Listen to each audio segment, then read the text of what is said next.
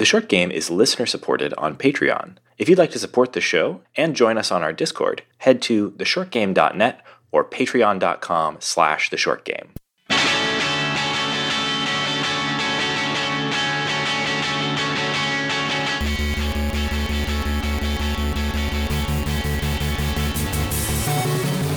Welcome back to The Short Game. This is a show about short video games, games that respect your time. I'm Reagan Kelly, and I'm joined this week by my full complement of cool co-hosts. Nate Heininger. Laura Nash. And the narrator, Shane Kelly. And this week we are talking about Slay the Princess. I don't know exactly how to classify this game from the developer Black Tabby Games. Branching role-player visual novel thing. Yeah. Horror game. Super high-budget IF comp game. I saw something classify this as a horror tragic comedy, which I think is a good approach. There's a lot to talk about in terms of the content of this game. Mm-hmm. Its story, its character, its setup, etc. But maybe it would make sense for us to start just a little bit talking about like the actual structure of this thing, which isn't really clear before you dive into it. It's a bit of a visual novel, but it's not the kind of visual novel I'm used to mostly not playing, but only occasionally. It's a visual novel in the way Doki Doki Literature Club is a dating sim. Yeah. It's structurally, it's very different from any of that sort of game that you've ever played, mainly because it is among the most massively branching narrative games that I've ever played. The choice structure here is many leaves and very, very few branches. It's a huge fork. Yeah. What I think is really cool about this is that like it is a choice-based interactive fiction type game. This is a game where we're playing through a story and making, usually you have 3 to 5 choices on screen in between different story beats.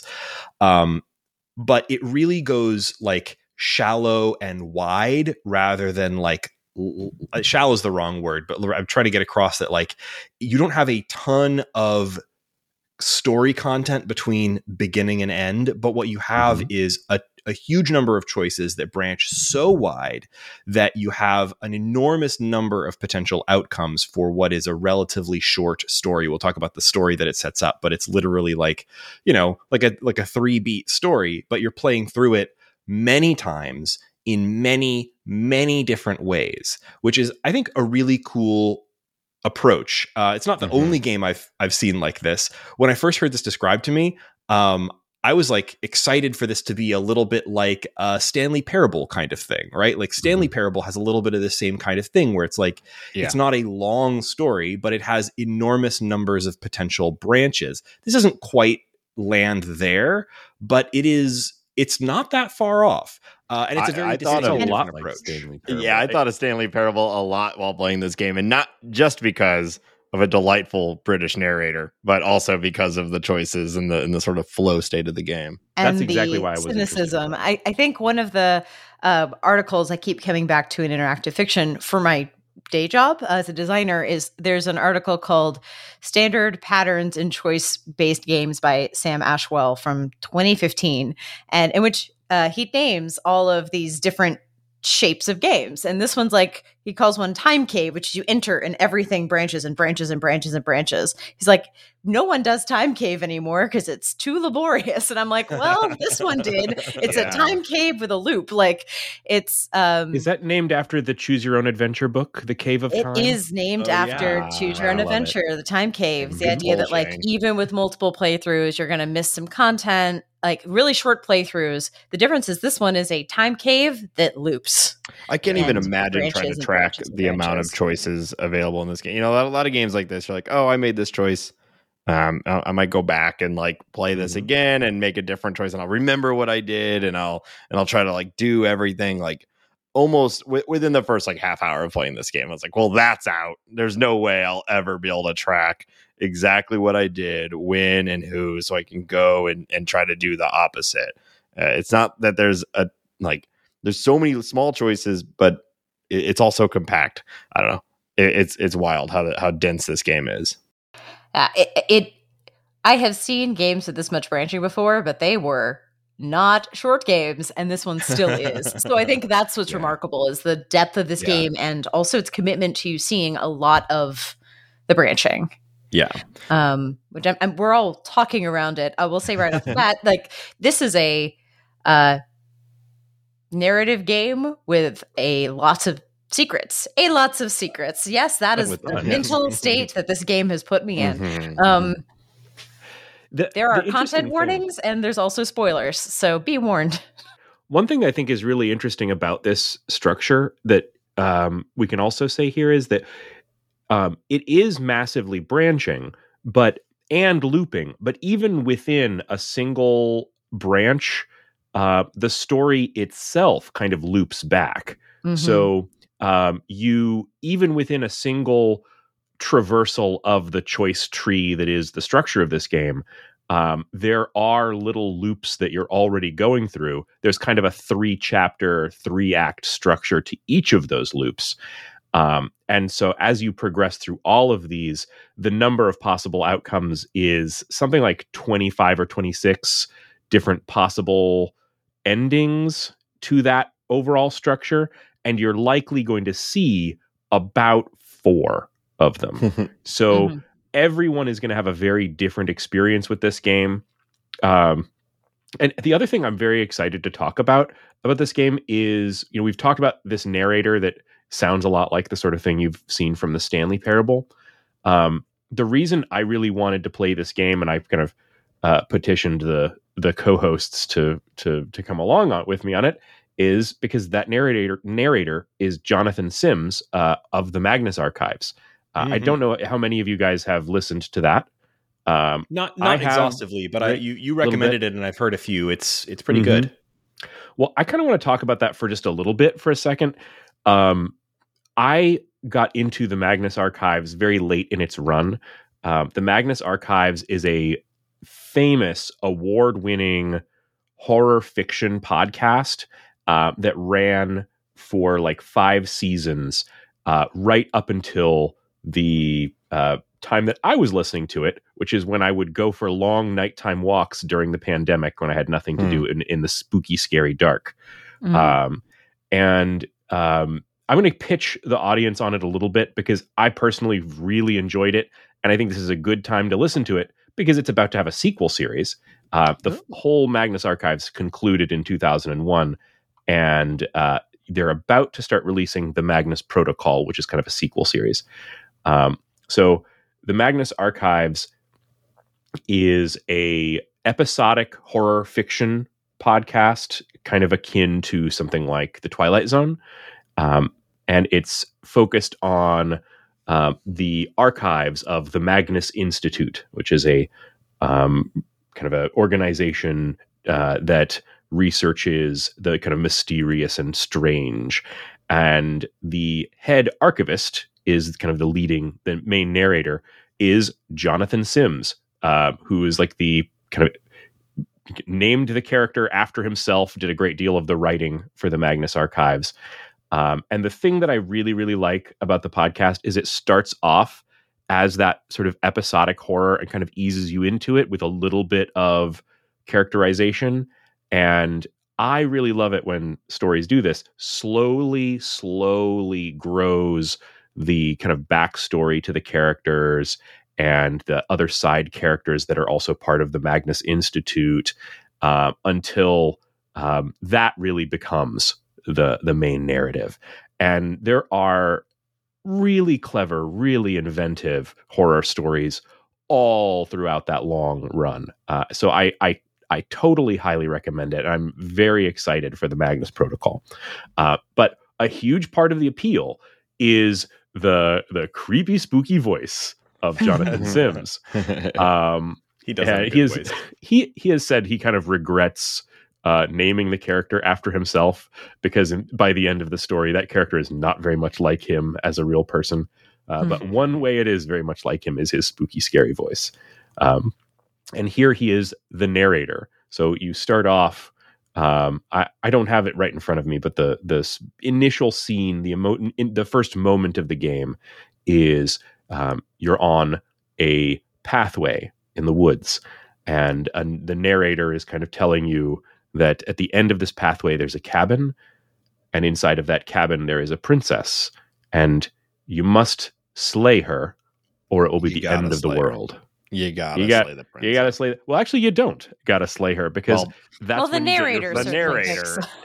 He says you gotta slay her, but you do have some choices there, and I think this is one of the first moments where it really starts calling out the choices. I really like that it calls out these specific choices. Things that are choices and things that aren't are very clearly labeled. If it's not an actual choice, it's always labeled explore. And it took me a little while to realize that. Things that advance the story or are a choice are not labeled that way.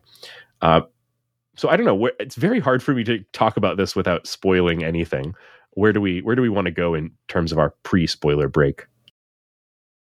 Well, I think first I wanted to just talk a little bit about it, sort of broad strokes. Sure. I love the setup because it's this cool inversion of the trope of like saving the princess. You know, the idea of like slaying a princess. Like, here's the knife, go down in the basement, slay this prisoner who is a, beautiful woman with unnaturally large anime style eyes who just looks sad, who's chained to a wall, wearing a party dress. Like, go kill her, boy. Go kill her. And you don't even get to know why. It's only because some of those initial explore options are really probing, as anyone would hopefully do when you've been tasked with going to slay a princess, because you've seemingly awoken in this situation to slay this princess. You've been told you're the only one who can do it. You're the chosen one. You need to slay the princess. And even questions like, why? What if I don't want to do it? Couldn't you have found someone else to do it? Like, there's a lot of what I appreciate was like very logical questions as your initial choices. And you can even enter into some exasperated philosophical debates. One, probably maybe my third or fourth choice in the Explorer, very, very early in the game, not a spoiler. The narrator says, causality doesn't matter here because the end result is the same no matter what led us up to this point. If the princess leaves the cabin, the world will end. There is no changing that. And that's the starkness of this game at the beginning. Yeah. Stark, there's also the sort of philosophical are great points for Johnny Sins. Yes. And the choices here go to lots of different places, but that initial choice is also just one of these great, like trolley problem type of deals, right? Where it's the moral and ethical quandary of like, you've been told that if you don't kill this one human being, then all other human beings will die. And, trying to puzzle out the ethics of that, even just in the very first moment of the game, is part of the fun and part of the pitch here. It's like, okay, I know that this is a game I'm going into to like make difficult moral choices. And it being a horror game, later on, you're going to have more complicated and more difficult moral choices, complicated by just some really freaky shit. So I like the setup of this a lot. It immediately drew me in. Shane talked a lot about the great, narration from the narrator. The other main voice in the game is Nicole Goodnight, who is also a horror podcast narrator from a podcast called the No Sleep Podcast, which I have not listened to. I have listened to the Magnus Archives, but she's also extremely well cast here because, as we'll get into, the princess is not exactly just one thing. The princess has a lot of different sides to her and a lot of kind of different voices. And maybe should be killed. I don't know. Well, very possibly. In fact, both of the narrators here are pulling a lot of weight in terms of different voiced characters. Jonathan Sims is not just the narrator. He is an entire chorus of voices in your head that have a lot of different tones to them. And the same is true for the princess. So they're both putting in a lot of work on different characterizations. It's pretty incredible. The premise also made me think a little bit of the film Cabin in the Woods, not just because there's a cabin in the woods in this one. It also has some big overlap there, and I'm a broken record at this point, but I have to call out Disco Elysium. It reminded me of that as well, with the multiple different personalities and the multiple different voice actors, or one voice actor handling multiple different personalities. Incredible. And this game does it so well. The voice acting, like, normally I don't like a lot of visual novels and things like that. They'll spend a lot of money on doing full voice acting, and even when the performance is good, a lot of times I end up feeling like this was not the best use of your resources. Like, I'm clicking forward because I can read faster than they can talk, and I just want to get to the next thing. That's just me. This game was quite the opposite. I enjoyed the voice acting so much that I would just sit and listen to it because it really added a lot of depth. And I enjoyed controlling the pace of this game because at times, given the, I don't think it's a spoiler to say there's going to be some repetitive dialogue, intentionally so. And I could read a little faster than the voiceover and know if I wanted to hear all of that being spoken, and I could make that choice intentionally. This is one of the smoothest systems for just moving forward. It wasn't like the voice actor paused and went, I've had some problems with things where they did not intend. Like, you could tell the game was fighting me moving ahead. This one was just like, cool, moving on. And then I was able to let, for the more dramatic scenes, or the scenes that I wanted to luxuriate in, I could let them do the full power of it. It's very often polished. I let the, I think some of these are paragraphs and some of these are dramatic speeches, and you can tell the difference reading the text. And I was always really excited to be like, yes, this one I will slow down and listen to the whole paragraph. Excellent. And that felt really good. I appreciated that choice being placed on me and not on a bug or some weirdness of the UI. That's the kind of the choice that you have really acts kind of like a personality test. You know, you have a lot of control over this experience, and that means once we get past the spoiler break, I'm going to judge all of you for what choices you made in this game. But we've talked a lot about the audio and a lot about the writing and the branching element of it. We should also, I really want to celebrate the illustration for this game by Abby Howard, who is a cartoonist who also did their prior game called Scarlet Hollow. Yeah. But this game has, for as short as it is, it has something like 3,000 pencil sketch illustrations. The illustrations in here, I think the style that they chose for this, being very sketchy when it wants to be, being very beautiful or grotesque when it wants to be, really kind of fits well with the story. And it is really fun to see. There are some insane things to see in this game. There are some truly wild moments, and they're beautifully rendered. I will say I was nervous about the art coming in because the trailers and things, this is not a style that I normally go for. It looked intentionally so kind of like the drawings the really artistic goth kid would do in the notebooks. Yes. Like, that's the style.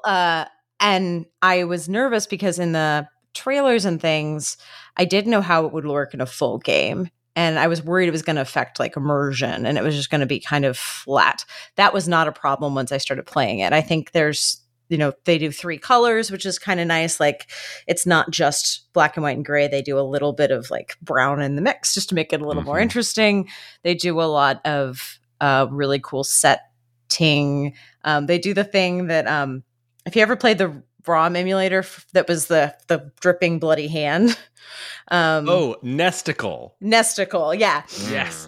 They do your cursor is a little gross hand that can hold a knife or not. And I was like, that's just an extra. Nesticle. You don't know about Nesticle? It was it was like the first like really oh God, you've just set me off. It was a emulator that the cursor when you were in the UI was a bloody dripping hand for some. An NES emulator written by a dev with a very obvious sense of 90s humor. But it was very notable because it was one of the first truly perform. It could run NES. Yeah, Reagan is like a 386. Reagan is but the point of it being the cursor being an actual hand is in this game. Anyway, it was things like that I was really nervous going in. I won't lie. I was like, I feel like this might be an unpleasant, like intentionally so. It's a horror game, but I was like, I might just kind of bounce off the art style. Yeah. And I didn't. The first several settings put me at ease. The princess was in the surroundings more than the trailer would suggest. Intentionally so, again. I think the trailer did what it was supposed to do. And if you're bouncing off the trailer like I did, maybe watch a couple of minutes of someone playing it and see if you're also going to be allergic. Because I thought I was going to get... I thought I was going to be allergic to the art style, honestly. And then I was like, nope, this works really well with the story. I'm happy. I agree. And I think it works better in it's not that it's highly animated, but like it feels like it worked better to me in motion than it did in screenshots. For one thing, they've done a little bit of that sort of like boil effect that you get with like certain types of animation where they just got a little bit of dynamism to even a still image on screen has a little bit of sort of visual vibration to it to like keep it breathing.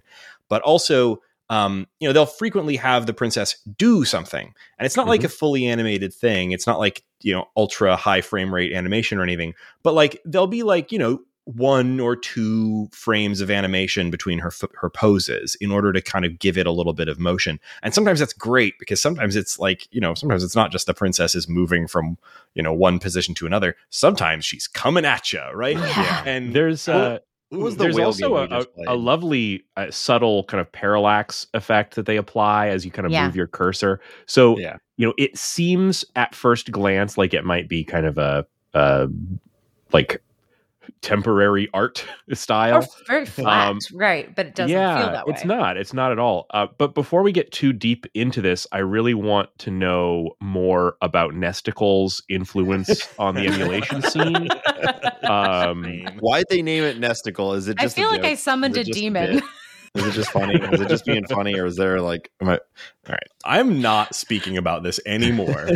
Let's continue on.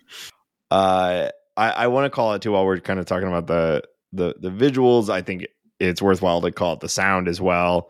Obviously, we talked about this, the voice acting. That's the primary thing you're hearing, but there is some good scoring, and then just the Foley work of this game is really good. It's a very wet game often, which is not necessarily what anyone wants, but it's a horror game, and it's something I'm always looking for. Yeah. So lots favorite of plops movie, Waterworld. Yeah, plops and glops and squishes and just it's all over the place, and they did good with it. So I don't think there's much more we could say without talking a little. I wouldn't say this is quite our spoiler break yet, but we're going to, if you're very spoiler averse, we are about to start talking a little bit about the story of the game and maybe some of the loops that you can go on in this, a little bit of the structure stuff too. So Shane sort of alluded to this already, but like something that I thought was really cool about this is the way that it's structured. You play through one task. I don't know what you want to call these, chapter, whatever. You're here you are, you're on the path, go down the path up to the cabin, or don't, you can turn around and leave. In the cabin, you have the choice to pick up the dagger, which is your weapon against the princess, or not. Go down into the look at a mirror sometimes. Very often there's a mirror there that you can try to look into before it vanishes.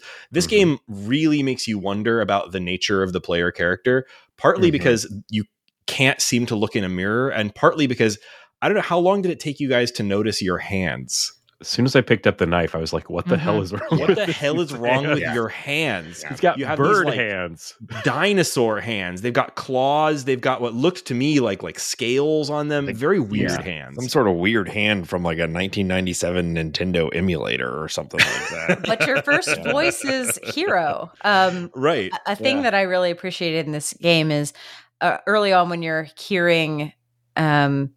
Again, slight spoilers, but when you're hearing the voice of who you are as a character, you hear the hero as like one of the first identities you get. And it's really great that you hear the hero voice as you are picking up a blade and seeing this weird fucked up hand.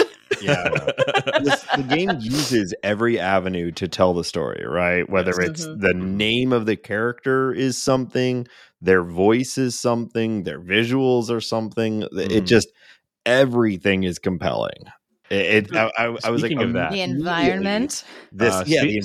Immediately, I was like, this game is incredibly well crafted. Speaking of using every avenue, there's the trick that I always fall for when video games do it. That this game did. I think it's only on. I think it's probably on only one path. I wonder how many of you might have seen it, where it did the thing where. I was getting through the story and there was a point where it's like, well, you can choose to do something or just like wait around for a long time, leave and come back later is basically the story beat without spoiling it. And I chose that, and the game, I was like, oh shit, it crashed. The game completely closed. And then I reopened it, and the princess was like, you were gone a long time, but let's get back to it. Yeah, I got that one through, Shane. And I also, I was like, damn it. Like, you would have think by now, Undertale, yes, okay. And every game since that wants to be like that does it. But for whatever reason, this one, it tricked me too. That's awesome. I didn't get that. Yeah. So talking through a little more of the structure there. So obviously first chapter, you go down into the basement, you talk to the princess, and you have choices that include, do I just walk up and stab her? Do I have a chat with her first and then decide whether I'm going to stab her? You have different options depending on whether you did or did not bring the knife with you, whether you sat the knife on the ground before you talked to her or carry it over to her. Lots and lots of potential branches right there in that very first room, right? Yeah. And you have some even before it, like the picking up or not of the knife, and then surprisingly important choice, which of a number of different greetings you use. Like, do you say, hey, I'm here to kill you? Or do you say hi? Or do you say nothing as you walk into the room? What I love too is there's the same...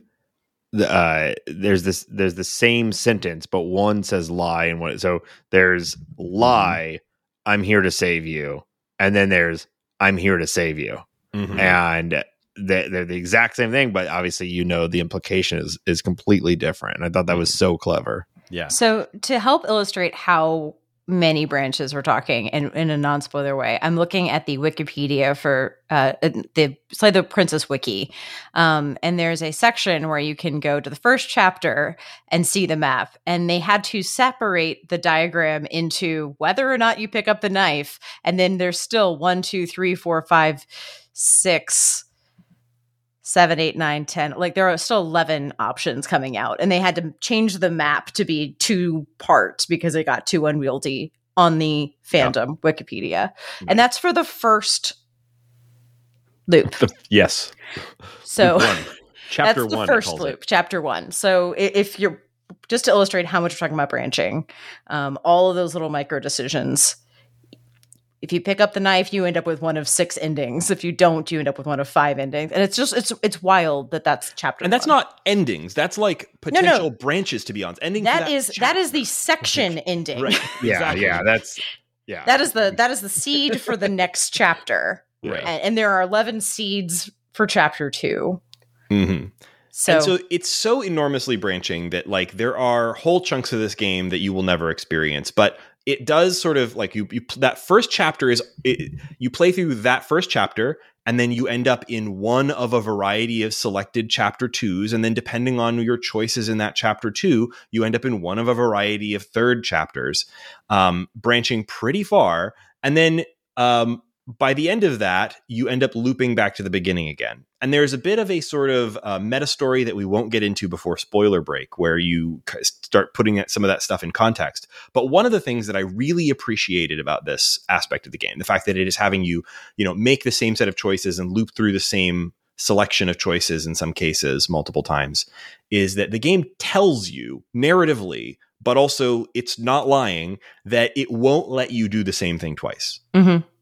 And I really appreciated that because, like, I want to try like a slight variation on something that happened in chapter 1, right? Like, I want to, like, I did this, it turned out really interesting, but I want to try that a little bit differently. But my fear is I'm going to end up wasting my time because maybe there isn't a branch there, or maybe there isn't, like, maybe I accidentally go down the same branch again and I just have wasted, 10 minutes or 15 minutes doing the same thing again.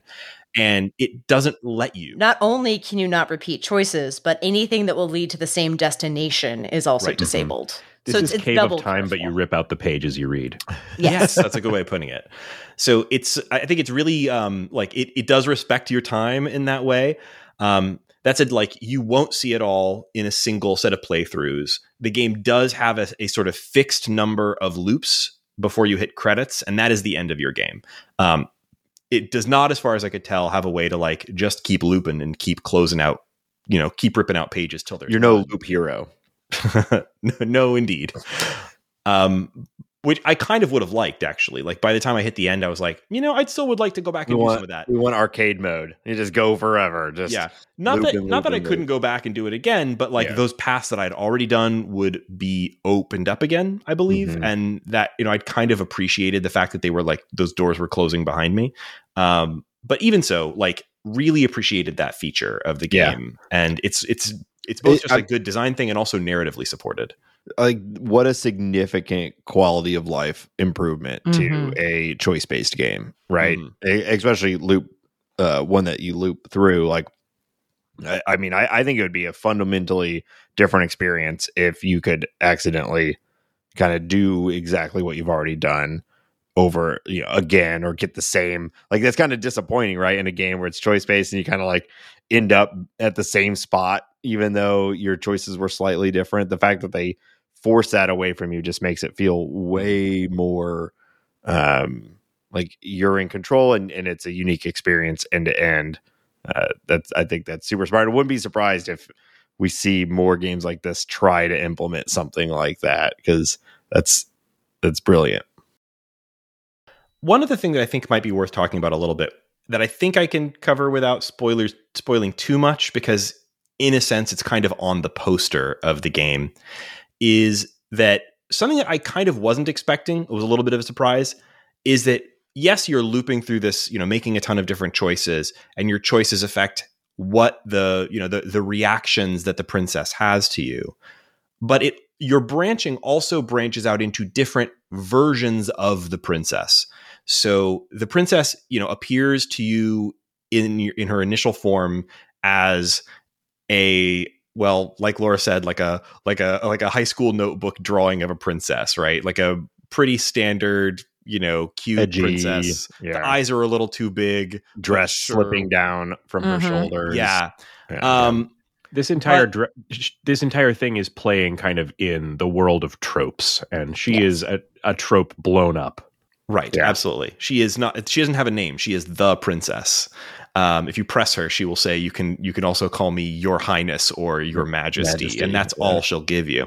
But like, there are different sort of personas that she takes on in different branches of the story.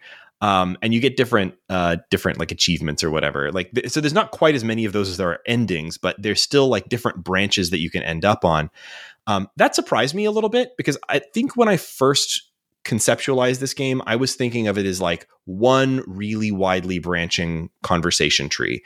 And it is kind of, but like, there are different realities within this game. The game has a sort of a feel of exploring multiple worlds. It has sort of an explicit story of that in a way, but like, it has this element of like, depending on your actions as you loop through this story, the princess changes too. And that's interesting.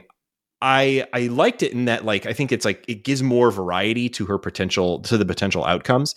In one way, I was a little disappointed by that, because I I felt like it was a little bit of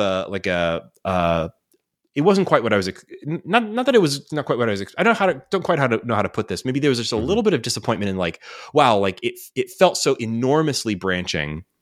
But then I kind of realized, oh well, you're really just sort of branching into these different sub branches. I don't know how to put this. Did anybody feel any weirdness? Well, it all has to be preordained. Like, yeah, it's all predictive, right? If you're ending in these completely elaborate designed alternate options, right? Yeah. I think what I guess I could say about it is like, I was going into it thinking like, oh, this is going to be an interesting sort of cat and mouse of trying to figure out the motivations of the princess. And I think what slightly annoyed me about it when I realized that there were these sort of like different divergent versions of the princess is that they have different motivations. And so it's not about like figuring out like a perfect way through or like a perfect way to like, trying to figure out what the princess really wants or something like that. You can figure out what the princess really wants pretty quickly. It's just that there's different versions of her that want different things. Well, I really appreciated that because the choices that I was making was changing the prince like that. Like, I felt it was very deterministic in that I was shaping the princess into who she needed to be to counter me in what I was doing. So I felt, even though some motivations and things were unreliable, I could trace, it did not seem random. Like if I did this and we ended this way, the version of the princess and the world that arose at first may have been really jarring, but I kind of usually found, oh, this is why they gave this to me next. Like I probably was just inventing it, but trying to find a pattern where there was, but I could see my own flow through it. And so it felt more. I think the writing is what is like, because I felt the same way, Laura.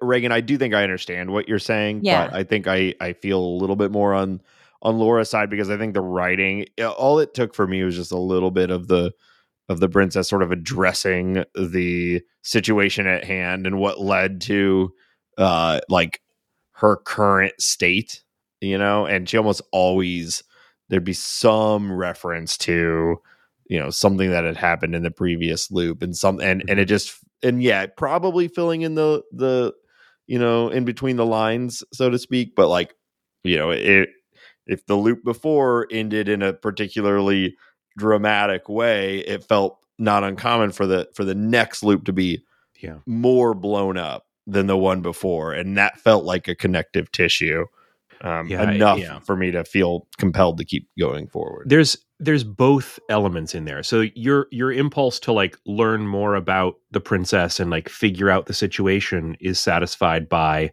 the chapter 1, 2, and 3 versions of looping in this, where you meet the princess, it goes away, it goes some kind of way, and then you go back in. When you go back in for chapter 2 and chapter 3, and in some cases chapter 4, you are examining and re-interacting with the same version of the princess, kind of in a different way, right? Yeah. And so you do have that experience. You do then kind of get to the final moment, because what the narrator says to you from the very beginning is true. If the princess gets out of the cabin, the world is going to end, and that's going to happen a lot. So you get to that final element of the story, and then it does loop.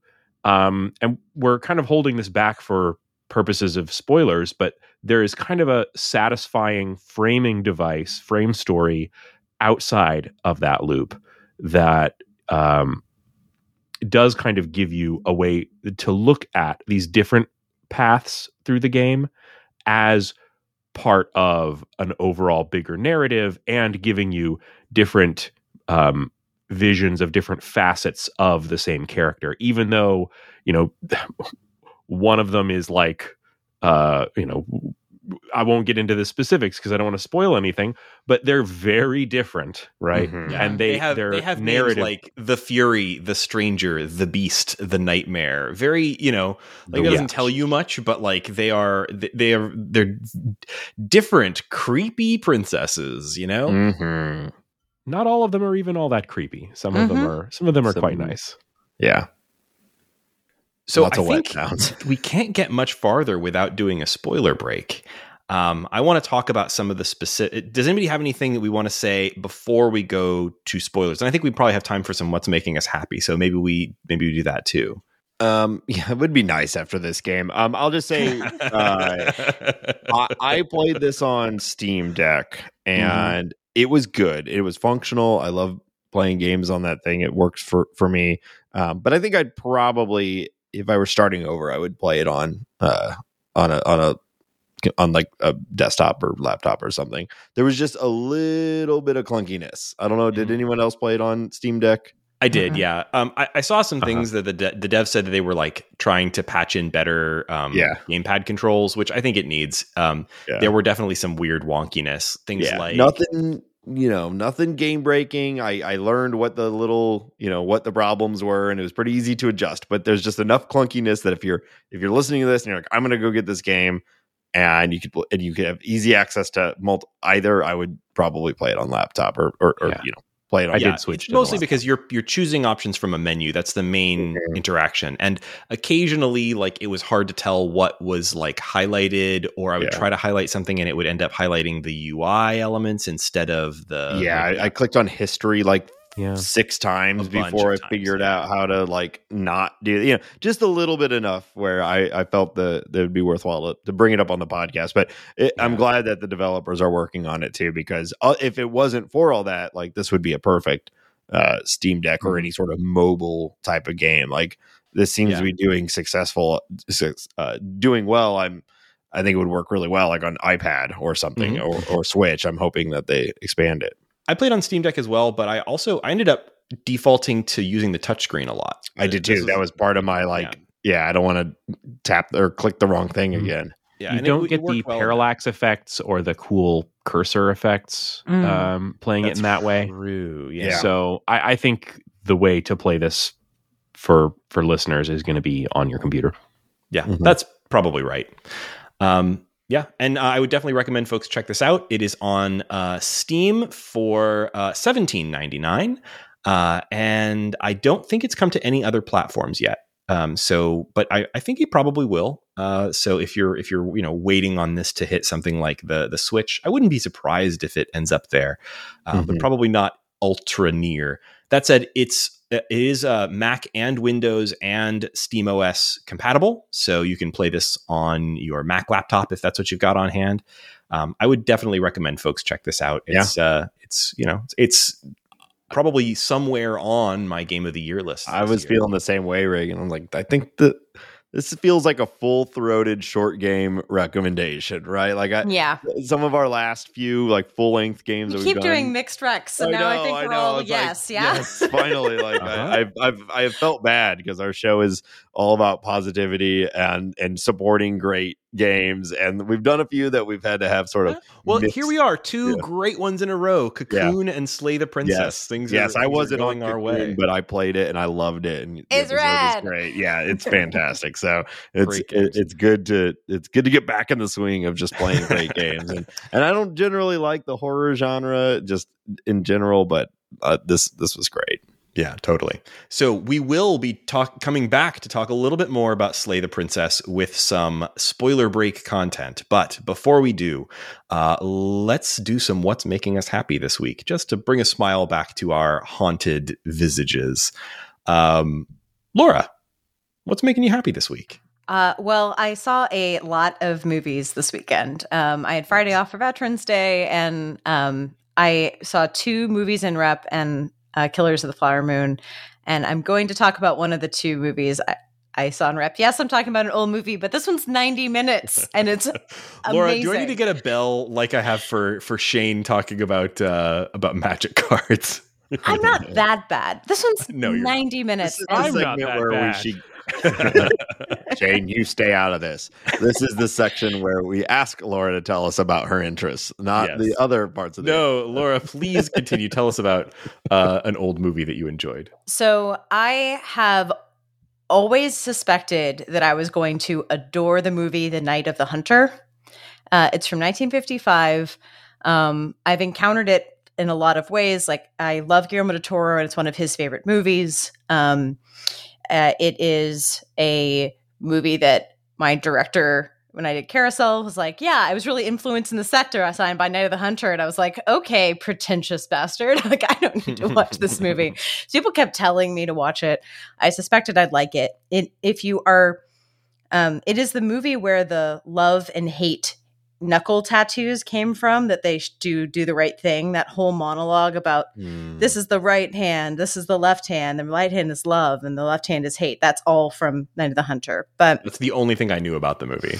Yeah. But the movie is about a kind of con artist preacher man. He's not just a con artist. He straight up is a preacher who marries and murders widows. Like, and he's like talking to God, and he's like, God, you got me. You're going to get me to another widow. Cool. Like, we're doing, like, I'll raise money for the Lord, and you're going to point me to another widow with a bunch of dollar bills and a sugar basket. And it's like driving a car down the street. It's the perfect crime. Yeah. So he gets arrested for stealing a car, goes to prison, and his cellmate is somebody who's just stolen $10,000 and is going to get hung. And he won't tell anybody where the money is. So what happens? Preacher goes, gets out for good behavior, goes to the family, marries the widow. They say, oh, the kids are, of course, like, oh, the money was thrown in the river. We're all good.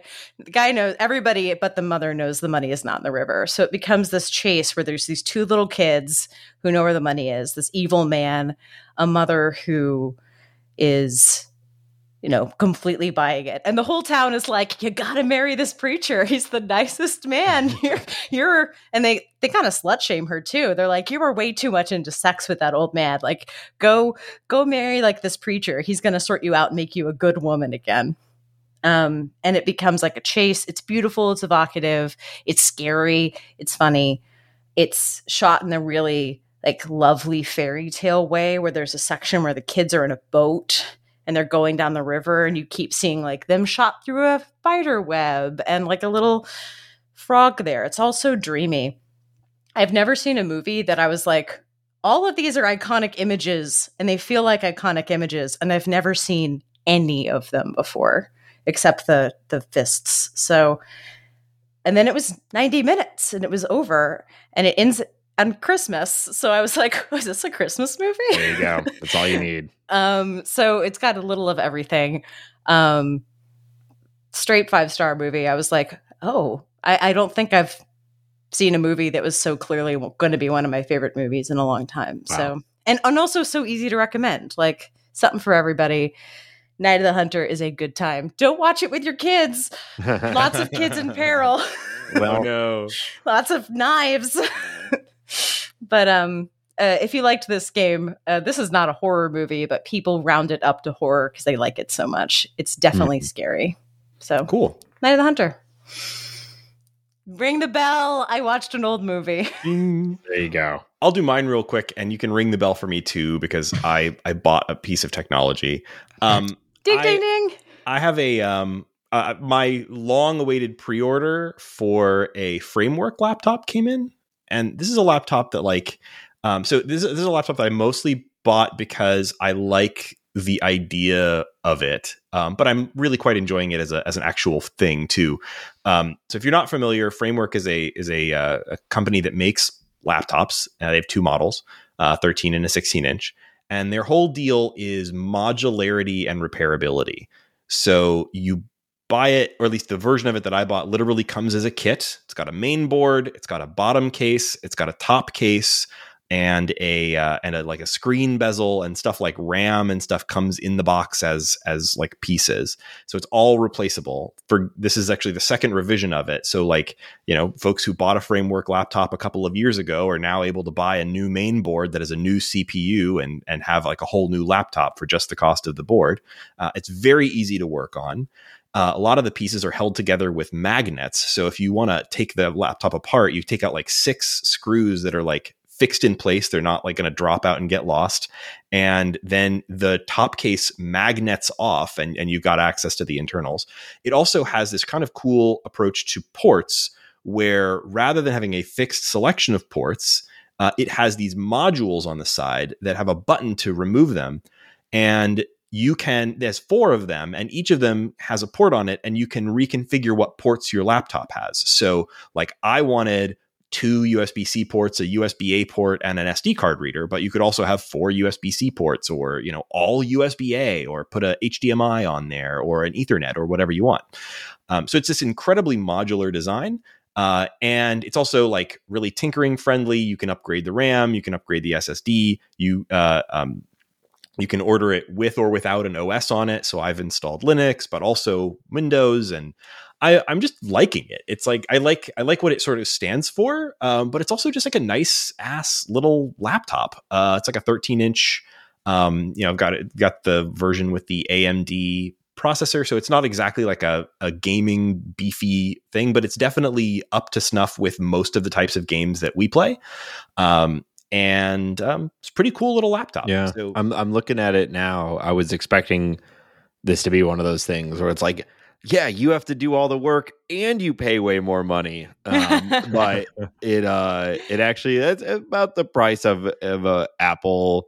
Yeah, that's not true. It's a little more expensive than like if you were buying the same specs on a like a Dell or something. It's a little more expensive than that, but it feels nicer than any PC laptop I've ever owned. Mm-hmm. And you Apple like losers if you want to have all the ports, you have to go to the store and buy a $30 dongle.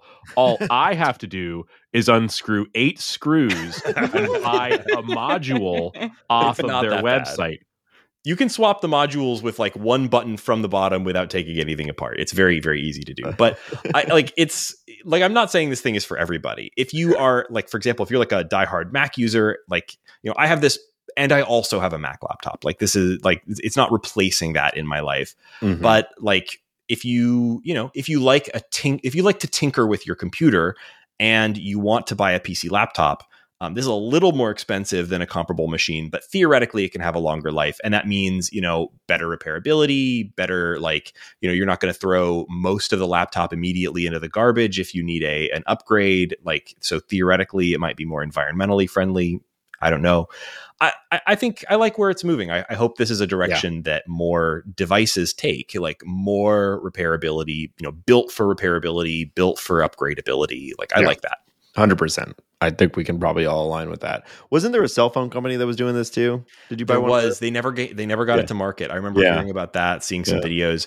I think it's a lot harder with cell phones. Size is pretty crucial with cell phones, and even things like, water and dust and stuff. Like if you have something that's modular, it's like going to be more of a problem.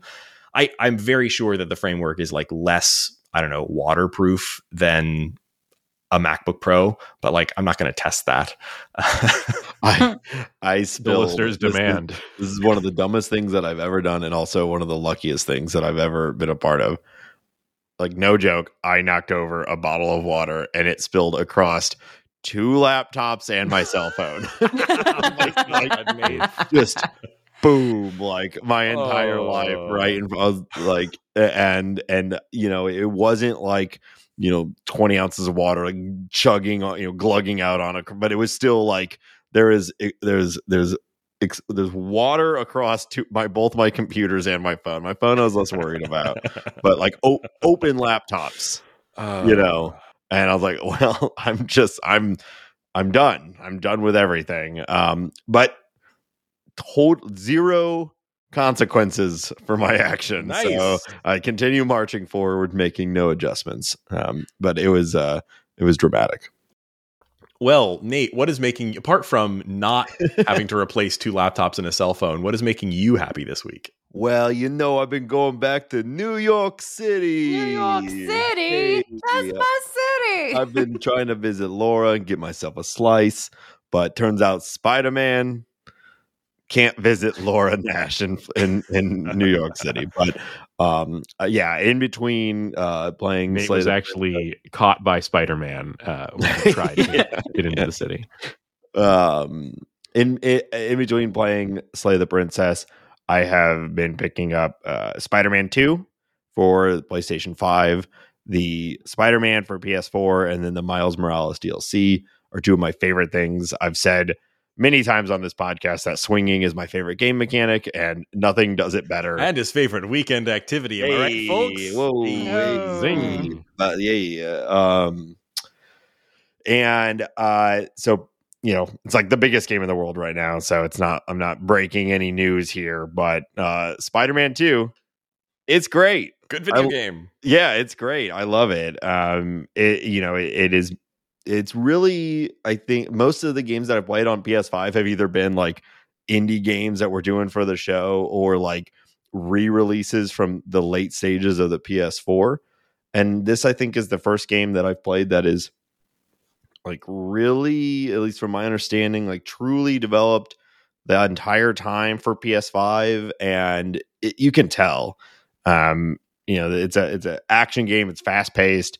And there's just some really cool things that they do.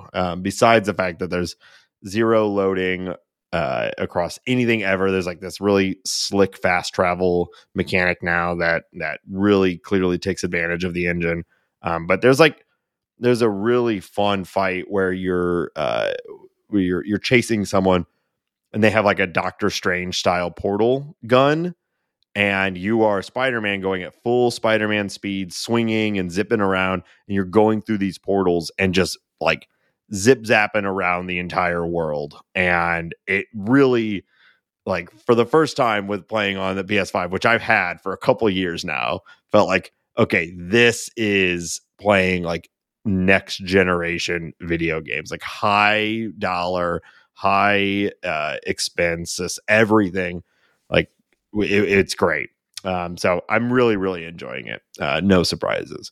I will say, like, I think some of the writing is a little whatever. Like, the game really tries to be sweet a lot, which is surprising. I don't think like the last ones tried this as much. I feel like the writers played like Life is Strange, and they're like, how can we get that vibe into this game?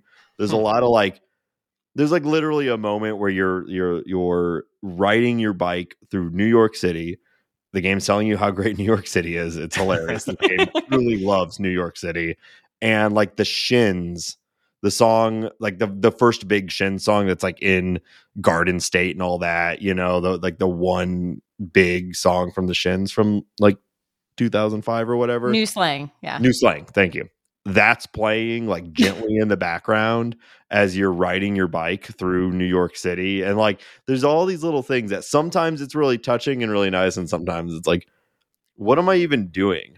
And then finally, what has really stood out to me on this one is that Spider-Man these games are basically like AAA WarioWare. Like it is constantly just throwing mini games at you. The whole thing is just mini game after mini game. It's all about like every little mission has some new thing where you're going to have to like use your controller in a perfect little mechanic. You have to squeeze the right trigger and then squeeze the left trigger, and it's all the dynamic trigger stuff. So the triggers are resistant, and or you have to like solve this little micro puzzle, and it's just constant little quick time events, constant little puzzles, constant little mini games over and over and over. And it just made me think of WarioWare, which is fun, but also hilarious because you'll be like, I'm Spider-Man, and now I have to stop and do this like little tile matching puzzle.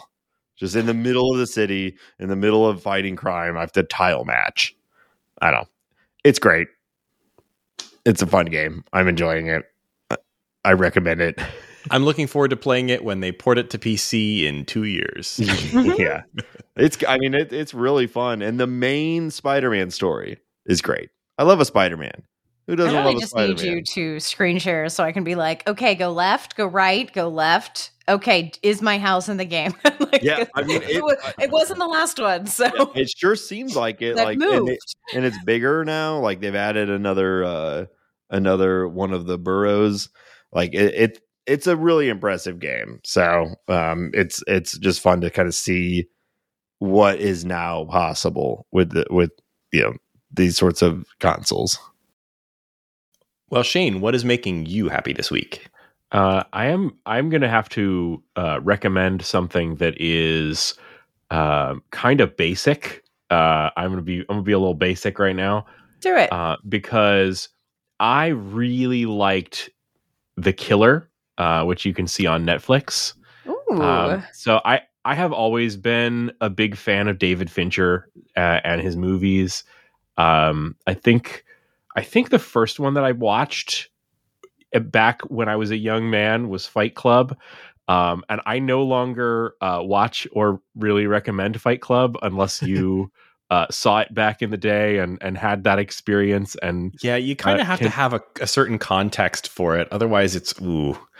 I still respect the movie in ways. I still might even say that I like it. But like, I believe we watched that at a New Year's party, all three of us together.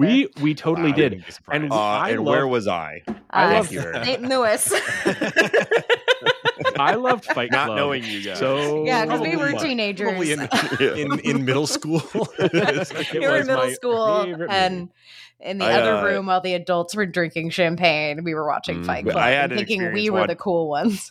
I remember watching this in like middle school or early high school or whatever, and me and a buddy with the VHS we spent like a half an hour trying to pause the movie because we saw something pop up on screen and we were like, there's something going on in this. And we spent a half an hour trying to pause the VHS.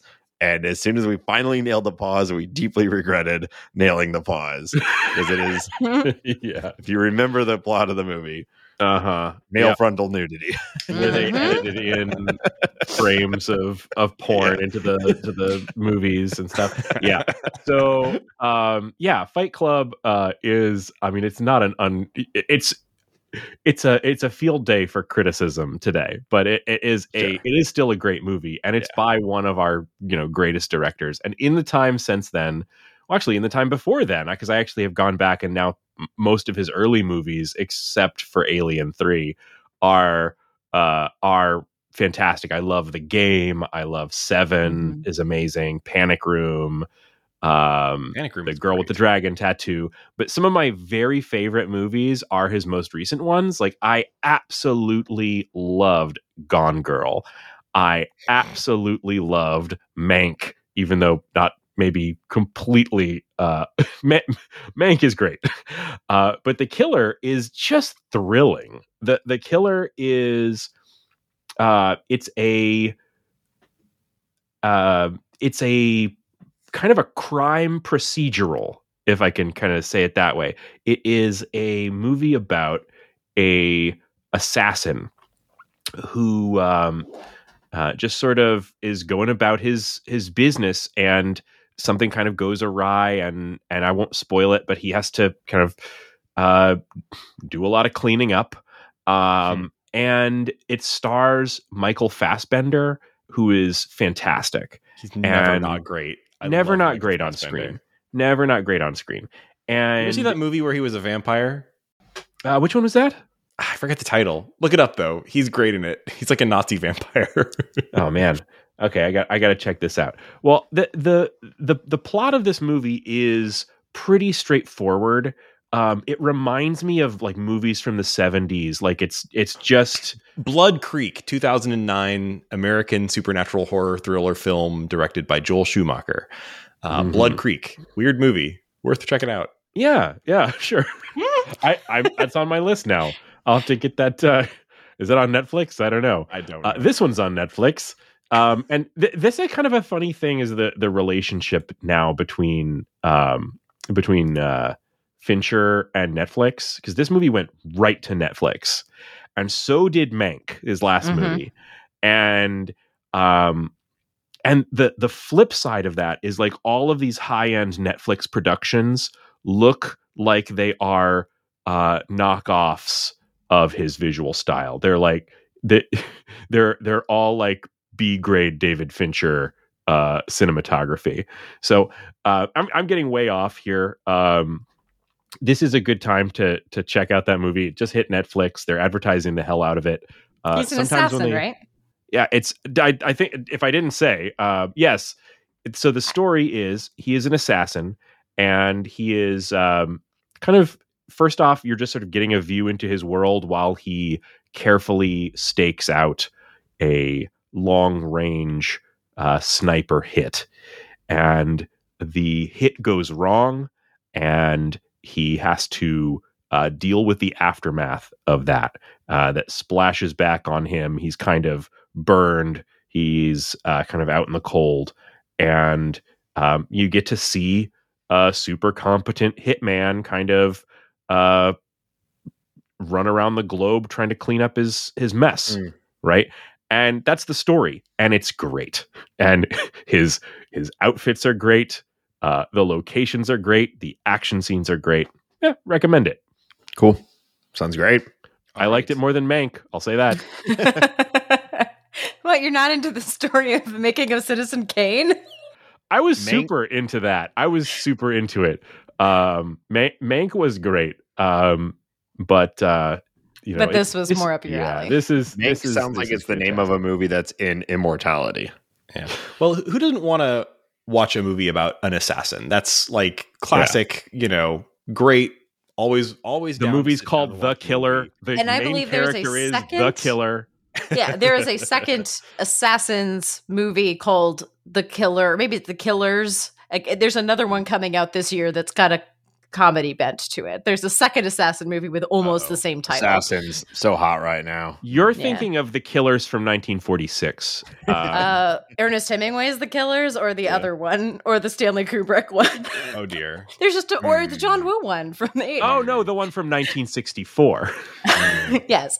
Turns out The Killers is not an original title. No, you're thinking of Brandon Flowers and Mr. Brightside. From The Killers. Yes, that's the one. Mm-hmm. I just love a movie where the title can be formulated into the main actor the killer. Garfield. Oh my God, the Garfield trailer. The Garfield trailer. What have they done? I don't know. It's okay. I'm a big Garfield fan, which is a weird thing to say, but I love Garfield. Yeah, you are. I'm willing to give it a shot. It seems okay. I feel really bad for everyone who is a voice actor, because like they're like working on their craft and they're like Jonathan Simsing it up, and they're like, oh well, am I going to go in and what kind of take am I going to bring to this character? And then right behind you, walking into the audition room, is like Chris Pratt. It's me, I'm just going to do this in my voice. I'm Chris Pratt Garfield. You love me. He's not even doing a voice. He just walks in and he does the Chris Pratt voice for the cat. Chris Pratt. I'm Chris Pratt Garfield. I hate it. Can I do a cat sidebar, because I may have yes to a cat sidebar. Okay. What? So a couple of days I have started so I walk my son to school every day, and home most days. And we have started seeing this black cat crossing our path. A beautiful black cat. Big yellow eyes, one teeny tiny white spot the size of a dime on one shoulder blade. You can't even see it at a distance. How did I see it? Well, this cat was kind of wandered up to my back door when it was raining the other day, and my wife fed the cat, and it's my cat now, apparently. Jane, you're playing a dangerous game. 1 year ago, I had one cat.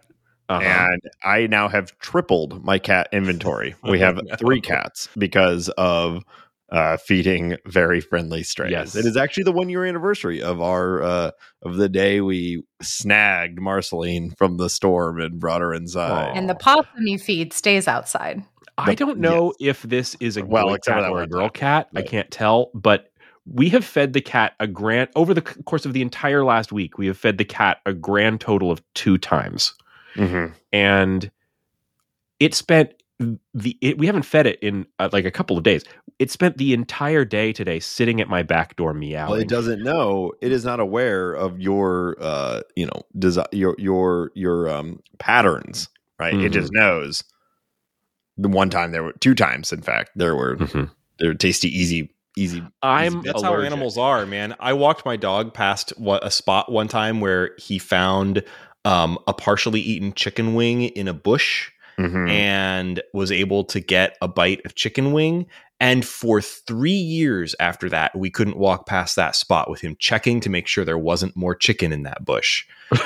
My backyard is a damn menagerie because Molly and me, I'm all in on it too. You just throw all of our leftovers just in the backyard. And I'm just in a city block. Yeah.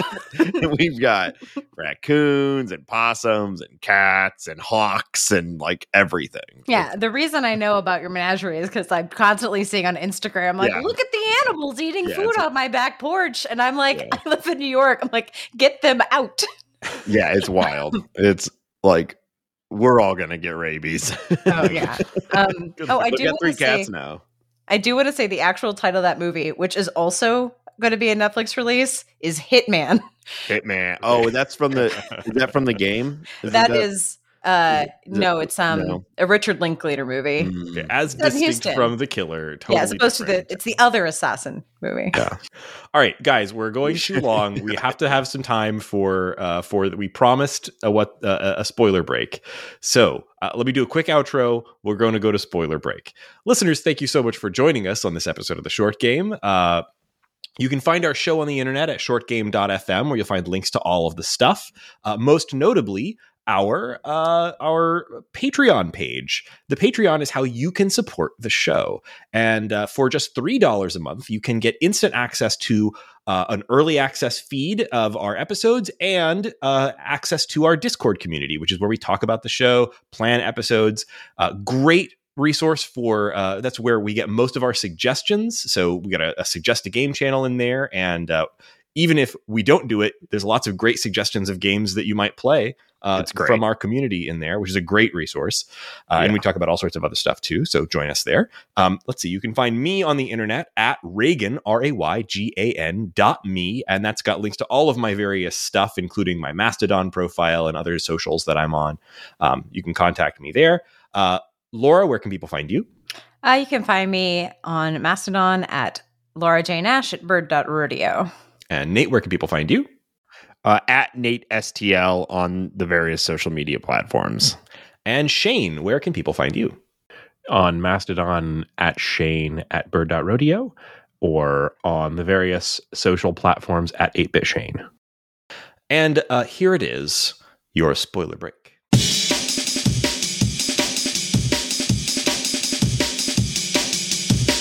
So, how about them freaks?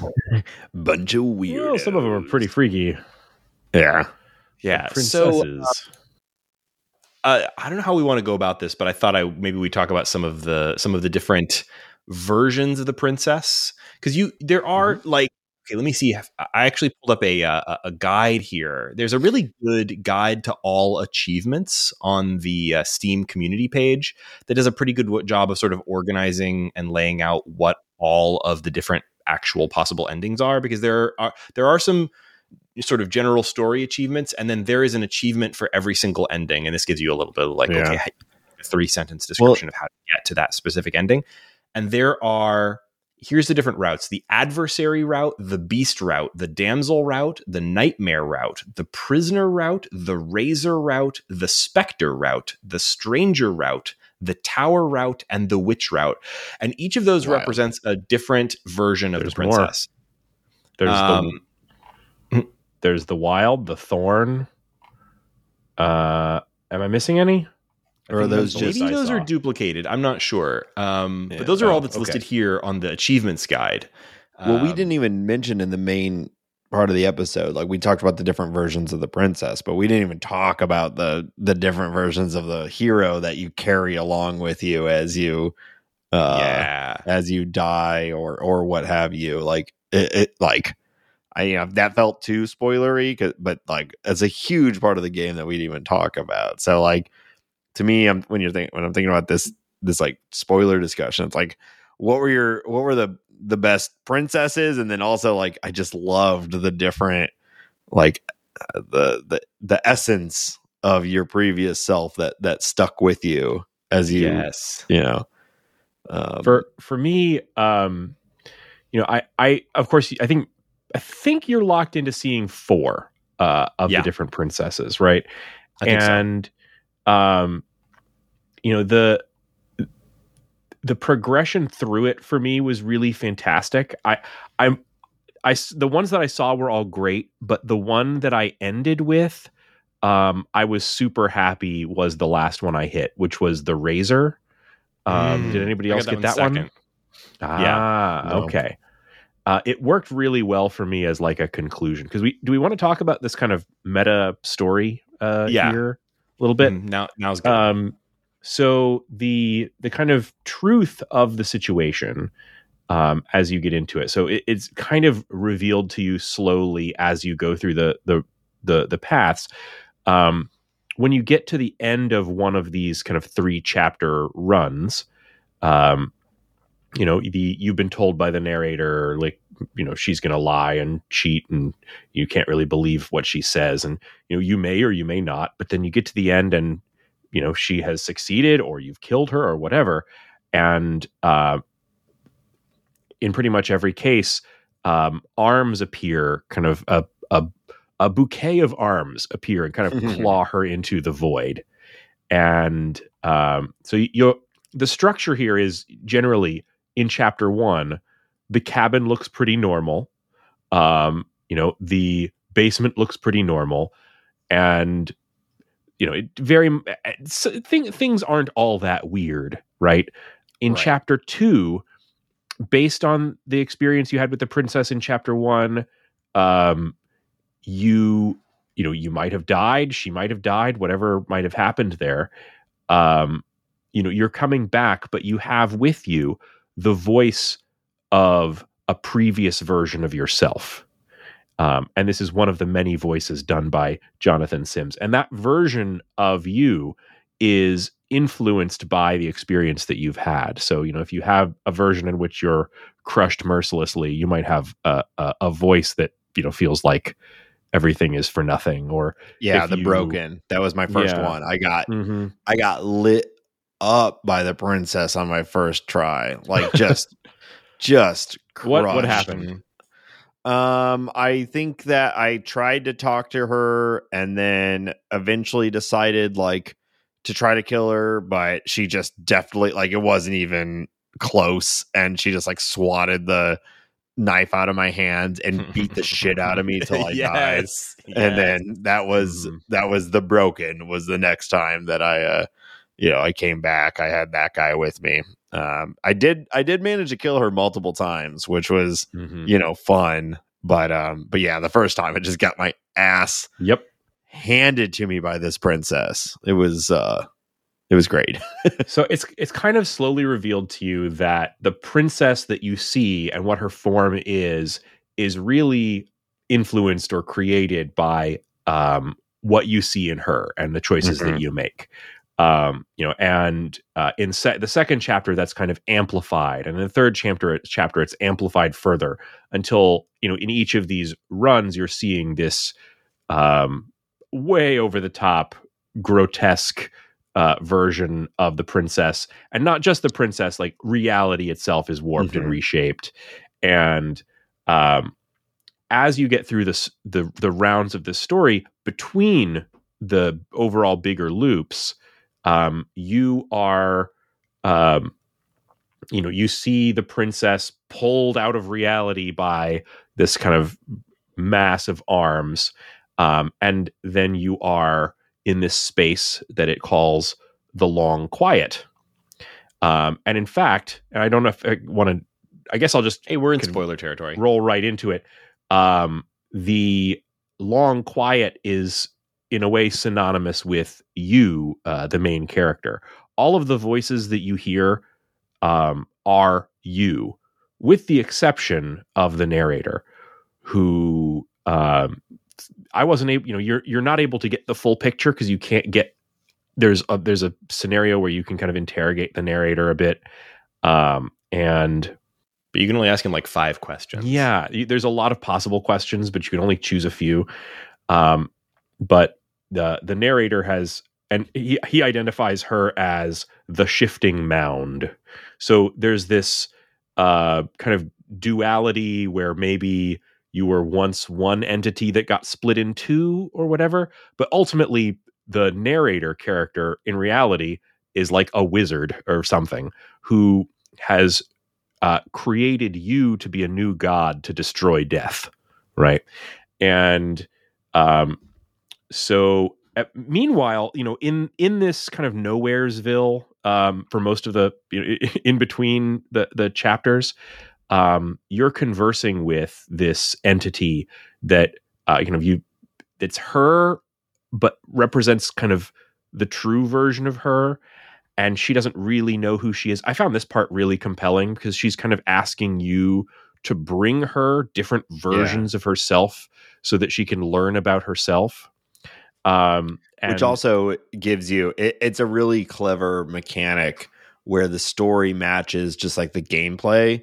Mm-hmm. It tells you very quickly, like, oh, okay, so I have to go through and like make different choices to uncover different versions of the princess in order to like bring them to her, right? And like it sort of real. I thought that was such a smooth way of like justifying this loop and making you feel not just compelled because you want to learn about, you want to see all the game, but also compelled because now the mechanic is to like do the loops. And it also made me feel like more justified in doing the wacky selections, if that makes sense. Like I think my first run through, I'm like, okay, like I'm not just gonna kill this princess. I want to talk to her, and then like after I learn like, oh, actually she wants me to like, I'm like, all right, next one, I'm going in full on trying to kill her, no holds barred. Like I'm just gonna try to stab her without saying anything, or like now I'm gonna try to free her and see what you just like. It like narratively frees you to do whatever decision you want and feel like it's okay, even if it's horrible. And you can ask that like alternate, the sort of like, I don't know, the shifting mound. You can ask her, so what version of you do you want me to bring next? And she's pretty much just like, whatever you want. And I like that. It is really a good narrative, even though I think that like some of the sort of metaphysical aspect of it didn't 100% land for me. Sure. The whole like, like duality of a, God thing. Like the stakes felt a little weird to me, but overall, I think it's a really good narrative grounding for getting you to try all the different stuff. Yeah. So in that, it really works well. And you have to bring, I just looked it up because we said 4 and I think it's actually 5. You have to bring her 5 versions of the princess. Okay. And then once you do, that kicks off the end game. And even then you have a number of different branching options. So, you can decide whether you want to like fight have combat with her, whether you want to like, apparently you can like both decide to restart the loops and, kind of continue the cycle in it forever. You can reject your godhood and like walk away as humans or something. There's quite a lot of different options in terms of the ending. And some of that seems to be affected by which versions of her you bring to her. So I really like that it doesn't just end with, go through this and find 5 versions of the princess. It's, even that kind of does further branching. The reason that I said the razor was a really fun one for the last kind of round for me was kind of, I had kind of got, you kind of understand the frame story at that point. And it's like, oh, well, this is really just kind of a game that I'm playing with this shifting mound, creature, goddess, whatever. And so I'm like, okay, so in that one, you're kind of playing around. You go down in the basement. I think you get this one by like you stab the princess, but then you're like, well, okay, hang on, let's not. And then she pulls out like a hidden knife of her own, and she like kills you. And then from there on, this is one of the longer ones. I think this is one of the ones that has like an extra chapter in it where it's like you go down in the basement. You're like, I'm not going to come over there because I know you have a knife. And she's like, no, I don't have a knife. I love that. No, what are you talking about? That one was so funny and like it's very bloody, but it was so funny and silly. And then it really, when it gets amped up to 11, like they all do, she's like got knives shooting out of her arms, and and it's like, did you get the one where one hand you're stabbing yourself and with the other hand you're trying to pull the knife out to stab her with it? Because no, it was that's one that was where I got it's where all the wet sound stuff I was talking about, because you're just stabbing yourself in the chest, walking towards her, because one of the heroes that is still with you wants you to stop and wants you to like give in to her. So what the narrative is telling you is that hero is controlling your right hand and is stabbing you, and then another hero in your body is fighting that and trying to pull the knife out to stab her, and you end up getting in this thing where you're stabbing yourself and stabbing her back and forth, and it's horrible and awesome. I really like, while we're talking about like gross, like this is one of the earlier ones that I got, but there's a moment where like if you come at her with a knife and then you try you try not to kill her, and then the narrator will like take over your body and tell you know, and then he, Stanley went and stabbed the princess, that kind of thing. But then you can resist that, and so you end up just standing there holding the knife, and the princess is like, we both know this isn't you, and she'll take the knife away and she'll say, I'll try to make it quick. And then she starts stabbing you, but she's terrible at it. So she has to just keep going. Sorry, stabbing you again and again and again. And that was pretty funny in and of itself. But then you loop back and I was like, why did you do that? And she said, I thought I was supposed to. Yeah. It's like, God, it's so funny. Yeah. Yeah, that's the one that.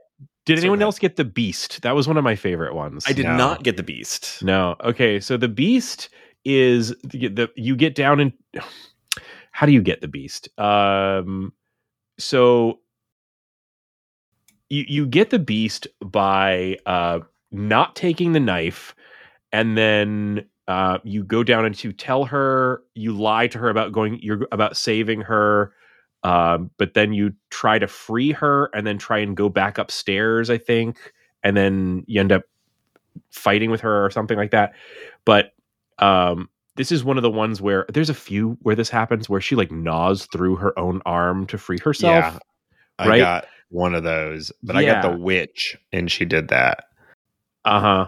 And when you get back in chapter 2, she starts to look kind of creepy and cat-like, and has claws and teeth, and stalks you through the basement, which has sort of turned into a jungle. And that scene was fantastic. It had great animation, great art. You can't really see the princess. She's like off in the darkness. And then eventually when you do see her, she well, for me, I think there's possible ways you can get out of this, but she saw me and then ate me alive in one bite. And talk about wet sounds. You're in her stomach being digested, and she's trying to get out of the basement. And the messed up thing is like this long ass conversation that you have with her from inside of her stomach. While talk about the creepy hand animation. Talk about the creepy hand animation while you're being dissolved in acid. Oh my God. That one was intense and fantastic. I thought the most intense one that I ran into was the Nightmare. Did you guys run into that one? That's the one with the creepy doll mask. Creepy doll mask. Yes, I did get that one. Yeah, I like that one a lot because so the premise with that one is that like I don't remember exactly what you do to bring that one about, but like I got the list here. Hang on. You have to keep her locked away, basically. Like you don't take the blade. You talk to her and you decide to leave her locked up. Yeah. Right. And then, that spins out into a bunch of different stuff. But like the premise there is that like she is a creature so scary that you just die. So she has this creepy doll mask on and she'll come after you. That's rough. And depending on how you interact with her, like, she'll, the basement is dark. It's a creepy thing full of like pillars and like darkness, and she'll just like come at you out of the dark in very creepy ways, and you just get scared to death. And then there's pillars are scary. Yeah, and at some point, one of your inner voices figures out that like it can keep you alive if it just manually tries to work all your organs to keep them from shutting down. So like she'll come up to you and start scaring you to death, and then one of the inner voices is just like, heart, liver, blood, brain, just like lists, just like repetitively listing in the background all of your different like body processes that it's trying to like keep alive while you're frozen in fear having a conversation with this like horrifying doll. It's great. It was a great horror moment. That was a great moment for the audio as well, because it had that repetition that's kind of like heart, liver, lungs, whatever. He was like repeating it, like chanting kind of in the background as the audio for the entire scene. And then like sometimes the other inner voices would like distract him and you would just die. That's awesome, man. So I really like that one. There's a lot of really strong ones. There's one that's like the step Such on me, writing. mommy, like big giant woman kind of thing. There's a couple of those. Yeah, there's a couple. There's like the tower. I mean, it's 2023. What do I got to do to get a giant woman in my game? You know what I mean? Yeah. And this game just gives it to you. Mm-hmm. If you want, there is the like, you can work a romantic cutesy ending out of this if you really want one. And that's fine. Yeah, everybody gets still one. End up having to feed her to the machine at the end, right? But or the shifting mound at the end. So there's no happy endings in this game. But you can do that. I think that each one of these routes and its sub routes, they're all like pretty effective little horror stories. And every time I got through like 2 versions of one of these routes, I was like, I gotta see another one. I gotta see the third one. It really keeps bringing you back. This is a very replayable game. I will probably play this at least one more time. Yeah, I probably would too. Yeah, it's funny. Like I've said before that I'm not a big horror fan, but for some reason, like I don't know if it's the setup, if it's the light humor with the narrator right out of the gates, or the potential humorous moments that you guys outlined, but there was something about this game that I never felt like horror while playing. Like I was a little creeped out by the nightmare. I think the rest of it, that one I was definitely creeped out by some moments. Yeah. But like it all felt like absurd and dark and weird and things like that. But I was more like, oh, cool, he's stabbing himself while trying to stab her. It's like just the intrigue of like, what is this going to lead to?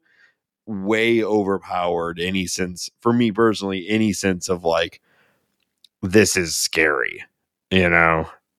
And I think that I think that's somewhat purposeful with like the whole rap story and it like perpetuating you trying out things and sort of incentivizing you to go for weird shit, but like for like we've done horror games before, I was like, I don't care about any of this like weird dark stuff, but in this game I'm like, give it to me. Oh yeah, she sawed her arm off tight. It's I don't know, but it's really successful in what they're going for. And it's like the comedy does work. It never felt corny to me at all. Yeah. It's great writing. It's just like really good writing throughout. It really is. Yeah. And of course, great voice acting and art. Yeah. I mean, everything, all works well together. As far as like visual novels go, if you still want to put this in this camp, it's like, this feels like a game changer. You know what I mean? Like we've never played anything that calls itself a visual novel or is in that camp that is like this, like over the top, and the mechanics are so smooth and I don't know. It really stands out to me. I feel like this is going to be a game that we're going to talk about for a long time. I think so too. Which endings did you guys get? I wish I tell had you mine. Like list in front of me. Tell me what you got. There are 3 main endings as far as I understand it. I'm wikiing it anyway. But the ending that I got was, I had come to really like like multi-armed creepy lady. So, you know, after getting some of the explanations from the narrator / good / evil wizard, I was like, okay, you know, I've already destroyed the world like a bunch of times already. What's one more? So I decided to do the ending where you kind of fully become the long quiet, and the shifting mound and the long quiet crack open reality and step out into infinity to be together forever, free from having this boring old universe weighing them down. So Cabin in the Woods ending. Just burn it all down, and it was a very satisfying ending. I liked it very much. Which endings did you guys get? Did you so the other two possibilities are either to decide to kill the princess again, slay the shifting mound, whatever, or you can well, actually, I don't really understand what the other third option represents here. I had read that there was a third option where you can reject your godhood and walk away as humans. I have not played that ending, and I don't know exactly what's required to get it. I got the same ending you did, Shane. I think that was sort of like, it seemed like the natural one to me, but yeah. Which ending is the good ending? I'm not sure. Is it the one where I kill everyone? Yeah. I think so. It felt good to me. Yeah. Well, I felt like, you know, anything where I got to say "fuck you" to the narrator was like really my my choice. High recommendation on this one. I'm out of things to say about it, but I think folks should definitely check. One of our longer episodes in quite a while. It really is. Yeah. So once again, you can find this game on Steam. It's $17.99 at its MSRP, and I would strongly recommend folks check it out. And thanks for listening to this extra long episode of The Short Game.